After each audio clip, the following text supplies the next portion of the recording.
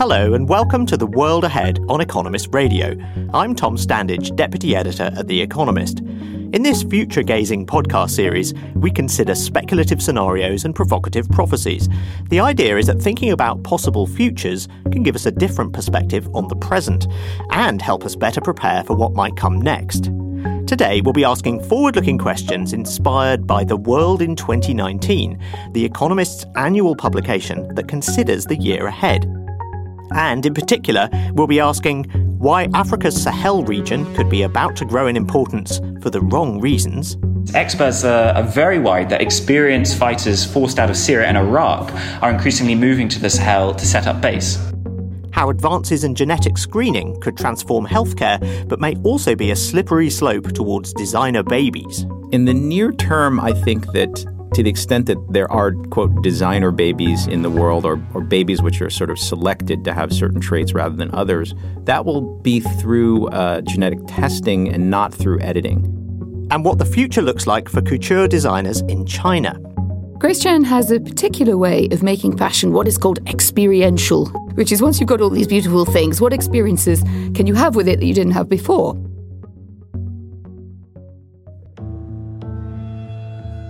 But first to the Sahel region in Africa, an area of land to the south of the Sahara that runs about 5,000 kilometres from the Atlantic Ocean in the west to the Red Sea in the east. Historically, the Sahel has been a geopolitical backwater. In fact, you may not even have heard of it. But in the coming months, it may well force itself onto the news agenda. To find out why, I'm joined by Will Brown, The Economist's West Africa correspondent. Hello, Will. Hi, Tom. So historically, the Sahel has been known as a transit area. Why is that? The region has a very long history of trans-Saharan trade and migrational herders. These trading routes have often turned into routes for African migrants to go on to Libya and then on to Europe. So the Sahel, as you said, the Sahel used to be kind of a very far away, difficult to reach land. But with the 4x4, you can drive across the Sahara in a matter of days. So this kind of migration crisis, as some people called it, kind of came to a head in 2016 when about 330,000 migrants were crossing Niger and going on to Libya. But the migration into the Sahel seems to be falling. So the EU and member states intervened, and they've been funding huge counter-migration campaigns and strengthening border security. This has managed to cut, it seems, the number of migrants going through the Sahel, through Niger, to about 10,000 in 2018. But there are some short-term and long-term trends that mean it could be quite a disruptive region. Why is that? There's several factors. As you say, the migration seems to have fallen, but the Sahel has the potential to be an extraordinarily disruptive force on its own. So there are 5 key Sahelian countries: Mali, Mauritania, Niger, Burkina Faso, and Chad. And these countries have the fastest growing populations in the world. In Niger, for example, the average woman has about 7 children. So today, the combined population of these countries is about 80 million. But the United Nations reckons that it could go up to 200 million in 30 years' time. Now, given the right food, education, sanitation, these millions of young people could help work the region out of poverty.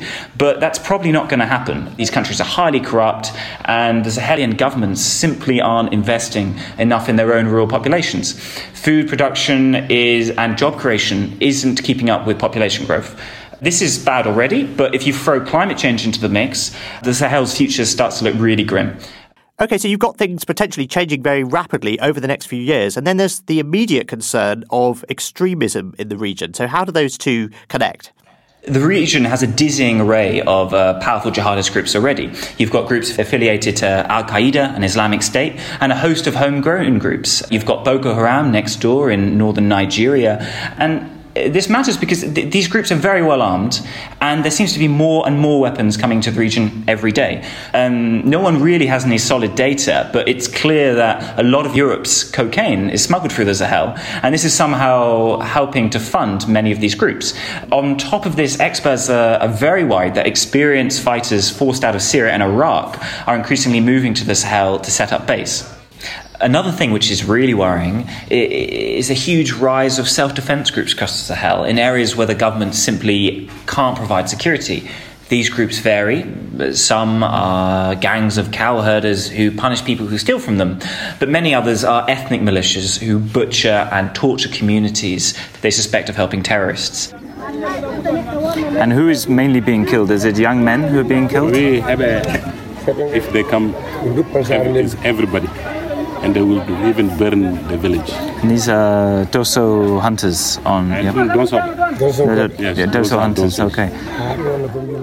Morning, 6 o'clock, they come and surround the village and they start shooting until 2 o'clock. They killed 3 people. And what they did is they take a knife and they cut that person's into 2 pieces and took his heart away. And there is another one who's called Abud. He was burned. What they did, they shoot him. When he was injured, he fell down and they come and burn him. That was me speaking to Amadou Barry, an ethnic Fulani herder who fled to Mali's capital Bamako after his village was attacked. This in turn is leading to more radicalization in the region and is all part of this downward security spiral the region finds itself in. So what does this mean in practice? Does it just mean that extremists will be using it as a base to attack other countries such as Nigeria, or does this mean wider problems as this becomes a sort of new centre for terrorism? So I think the first problem will be for the region. These are incredibly fragile states already, and the governments are really struggling to provide security to their populations. But we have to remember that this region is, it used to seem very far away, but it's really just underneath Europe. So it has got very serious geopolitical potential knock-on effects if this region is destabilised. So what can be done to make this potentially rather unstable region less of a danger both to the region and to the world more generally? You've already got a kind of a vast array of international actors in the Sahel. I think the problem is they're not particularly coordinated. So you've got the French, you've got the Americans, you've got the EU, you've got Germany, you've got all these NGOs and you've got all these UN bodies, and they've all got their own kind of agendas and mission statements. The UN's most dangerous peacekeeping mission isn't in the Middle East or Congo, it's here in the Sahel, in Mali. There's a new regional security force. It's been largely pushed by France. It's called the G5 Sahel. It's got several thousand soldiers from Sahelian countries, and it's meant to kind of be local actors taking more responsibility of their own security. But the bad thing is that this force is really struggling to get off the ground. In the midst of all of this, the Trump administration is cutting America's forces in Africa. So over the next year, you might see Europe probably stepping up its involvement in the Sahel. Last year I spoke to the former British Prime Minister, Tony Blair, and he's been very vocal on the issue. He told me that we really only have a few years to kind of sort out a lot of these factors before the region goes past the point of no return. So this is a region that people may not have heard of now, but they're going to hear about it pretty soon, perhaps. Yes, I think increasingly we're going to be hearing more and more about the Sahel. We really cannot underestimate the jihadist groups operating here. They're well armed, they're clever, they know how to win over local populations, and they've got a long-term agenda. That all sounds very worrying. Thanks for joining us, Will. Thanks, Tom.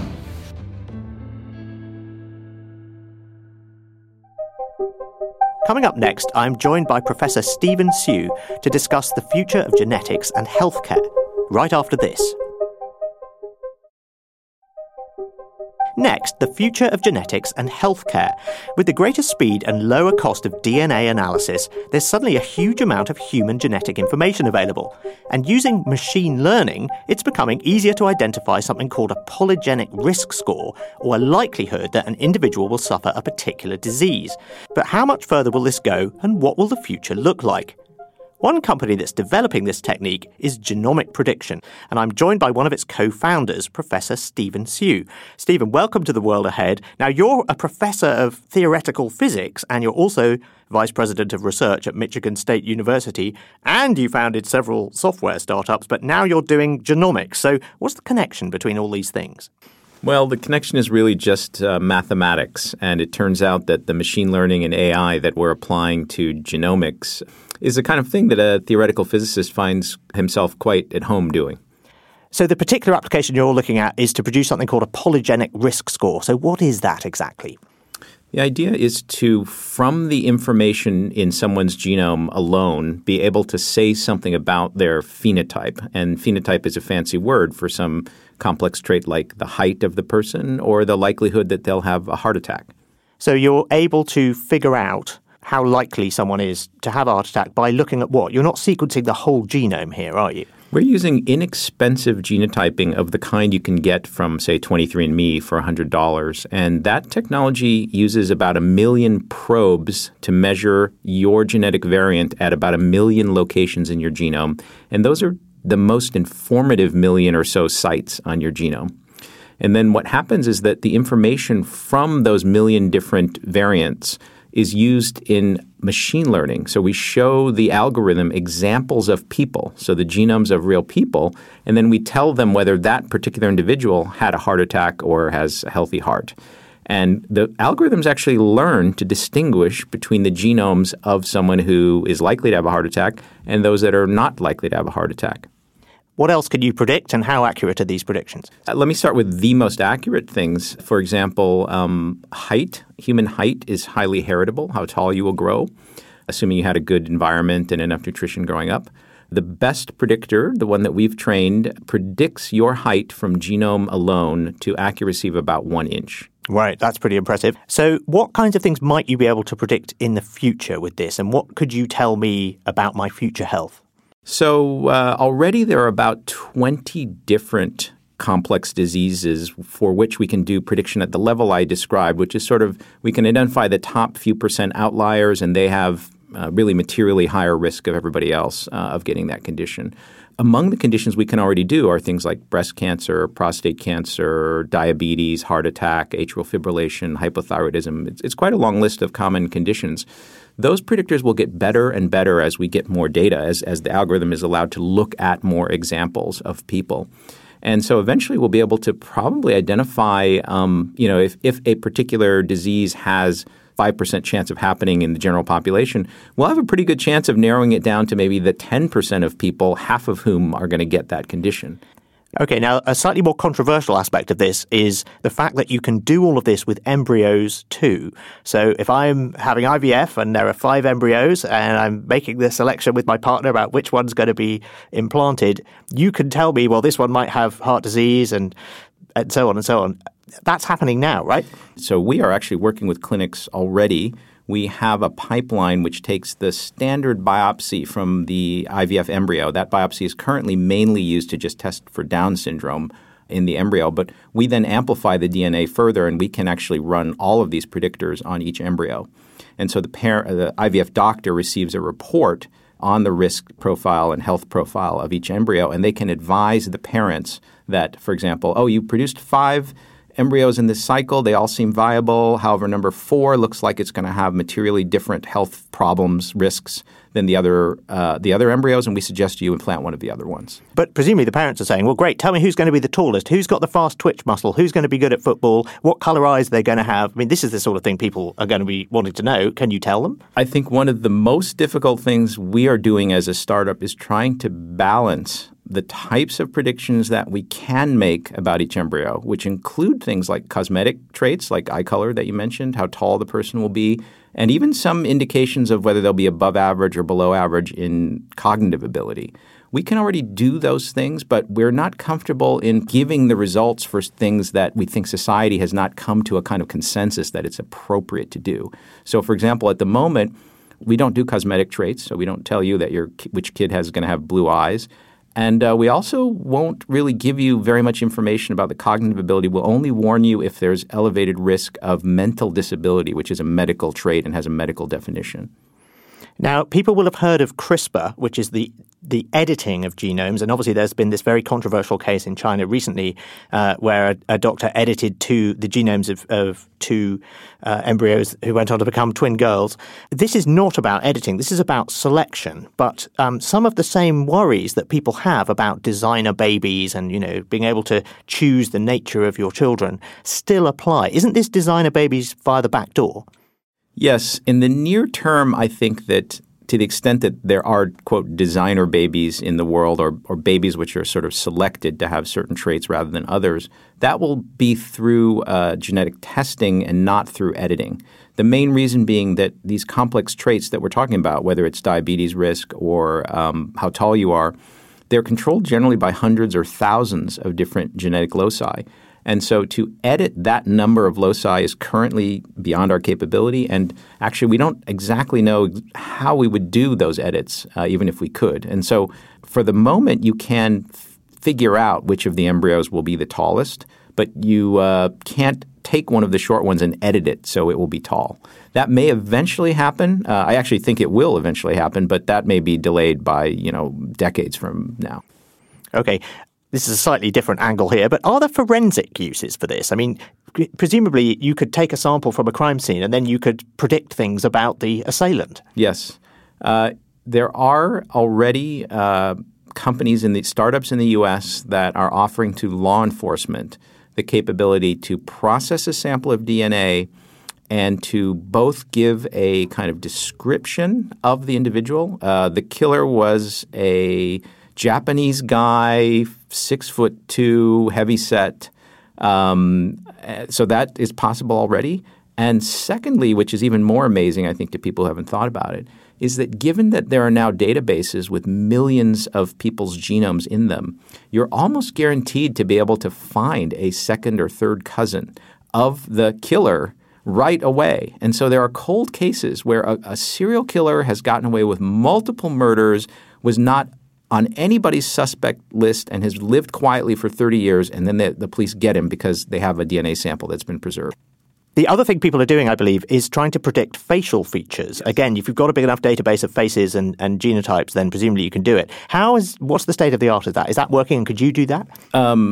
It is almost certainly solvable. The only issue is that we don't have large enough data sets yet with face recognition parameters, i.e. good pictures of the people's faces combined with their genotypes. But once we get, say, 1 million people for whom we have the genotype and a couple of good photos of their face, yes, we will be able to do facial feature prediction as well.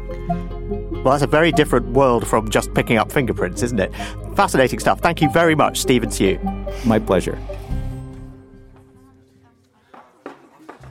And finally, from designing babies to the somewhat less controversial practice of designing clothes. In China, couture design is in big demand, and a couple of Chinese designers are starting to gain influence in fashion around the world. To discuss this, I'm joined in the studio by the head of Economist Radio, Anne McElvoy, who recently went to China to find out about this for herself. Hello, Anne. Hello there, Tom. So what's going on exactly? Well, this is a rise in interest in very top-end homemade Chinese couture. It's different from luxury goods, which we've often written about in the context of China as wealth has risen and they're prodigious consumers of luxury goods, but mainly made in the West by those big Western brands that we all know.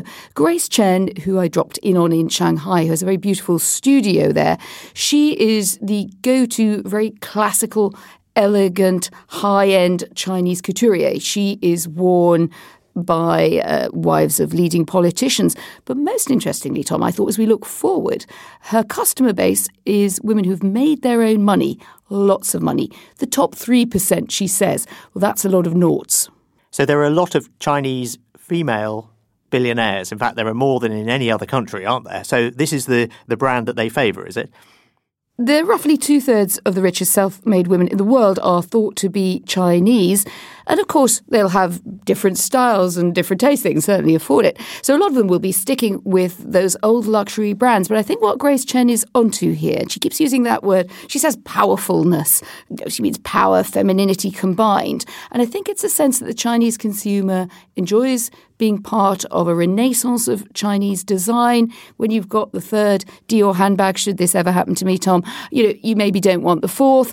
And you want something that is very delicate. But she uses this word power, and I think that's not incidental. I think there's a slightly soft fashion nationalism going on here, which is you go abroad, you go to some fantastic event, you're one of the best dressed women in the room, bar none, and you can say, this is Chinese couture. So these are pieces for special occasions, but what about business people who want to project this powerfulness and so forth? Is she also catering to that audience? Oh, absolutely. And I think that is her core audience, really. It is people who are going to come back again and again. We went into a room of rather quieter clothes, so not so much of the bling and sequins or silver, fantastically made suits and coats.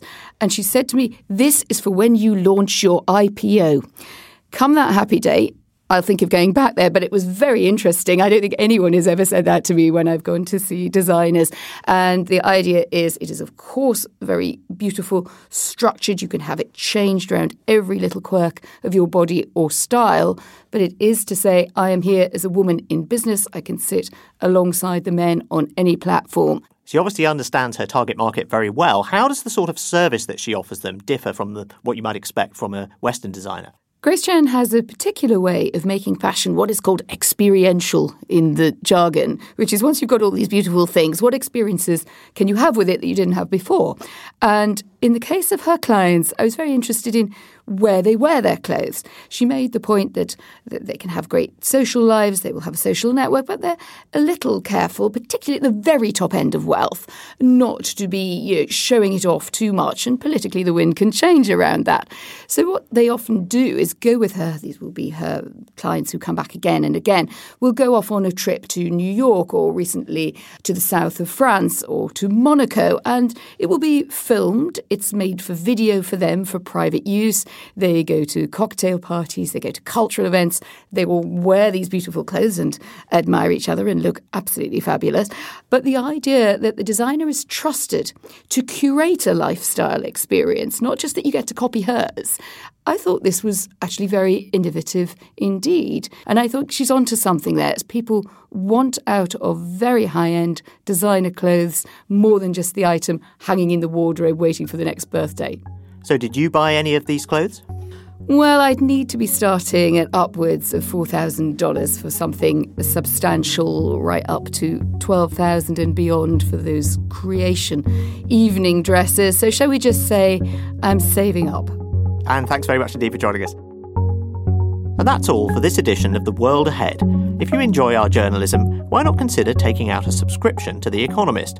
Just go to economist.com/radio offer for 12 issues for $12 or £12. I'm Tom Standage. In London, this is The Economist.